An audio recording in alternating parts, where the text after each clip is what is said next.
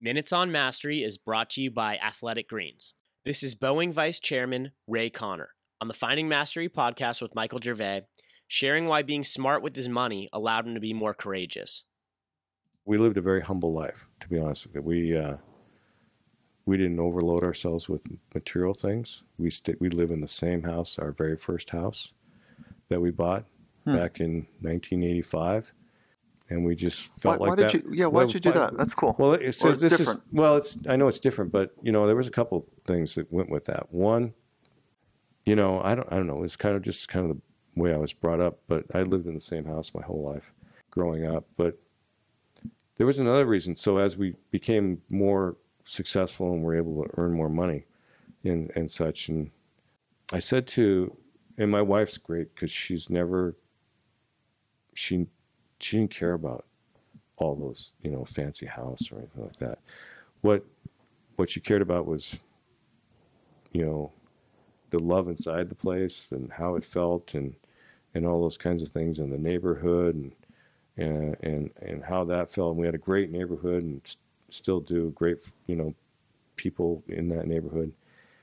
But what I really wanted to make sure was our kids didn't think that was important to make them happy. So I always worried, like for my daughter, that if we, made this, beautiful home, that would be the standard at which she would have to measure, her future husband by. Can you provide me that? Well, that shouldn't be what you should be measuring it by. And so I told Katie, my wife, I said, I don't want our kids to ever think that they have to live in $1 million house in order to be happy. And I don't want to ever put that kind of pressure on Molly to think that she has to marry somebody that can provide that kind of thing in order for her to be happy. We didn't need it to be happy.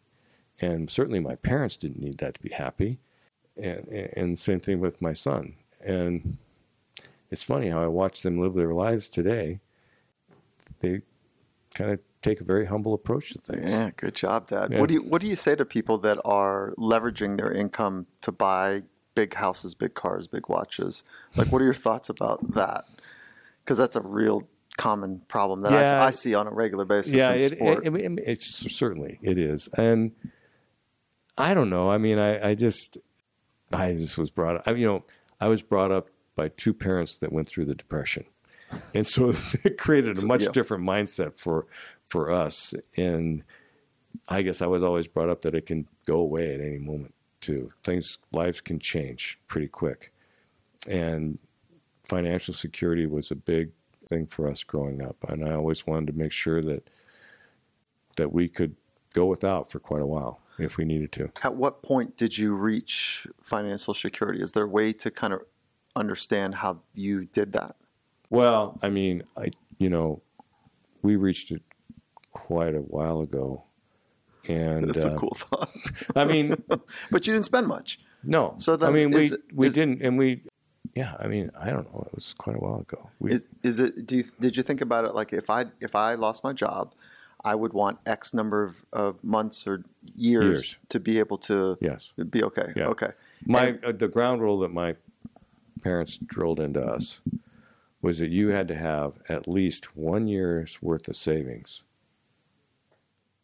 because it might take you a year to find another job. That you needed to be able to live. So you set your standard in terms of what you expend versus what you have in the same, that you could last an entire year on your savings account. Cool. Yeah. I think that also gives adults the ability to risk. Yeah. Let me say it differently, to not risk integrity. Yeah. So it gives you a completely different sense of, it allows you to be a servant leader. Yeah. It allows you to sometimes be more, like you said, risk or be more courageous, right? Love it. Courageous in the things that you want to do, or courageous in how you want to be accountable, right? And take responsibility. For the full Finding Mastery podcast, head over to findingmastery.net or check us out on Apple Podcasts. And for a special offer from Athletic Greens, head to athleticgreens.com/findingmastery.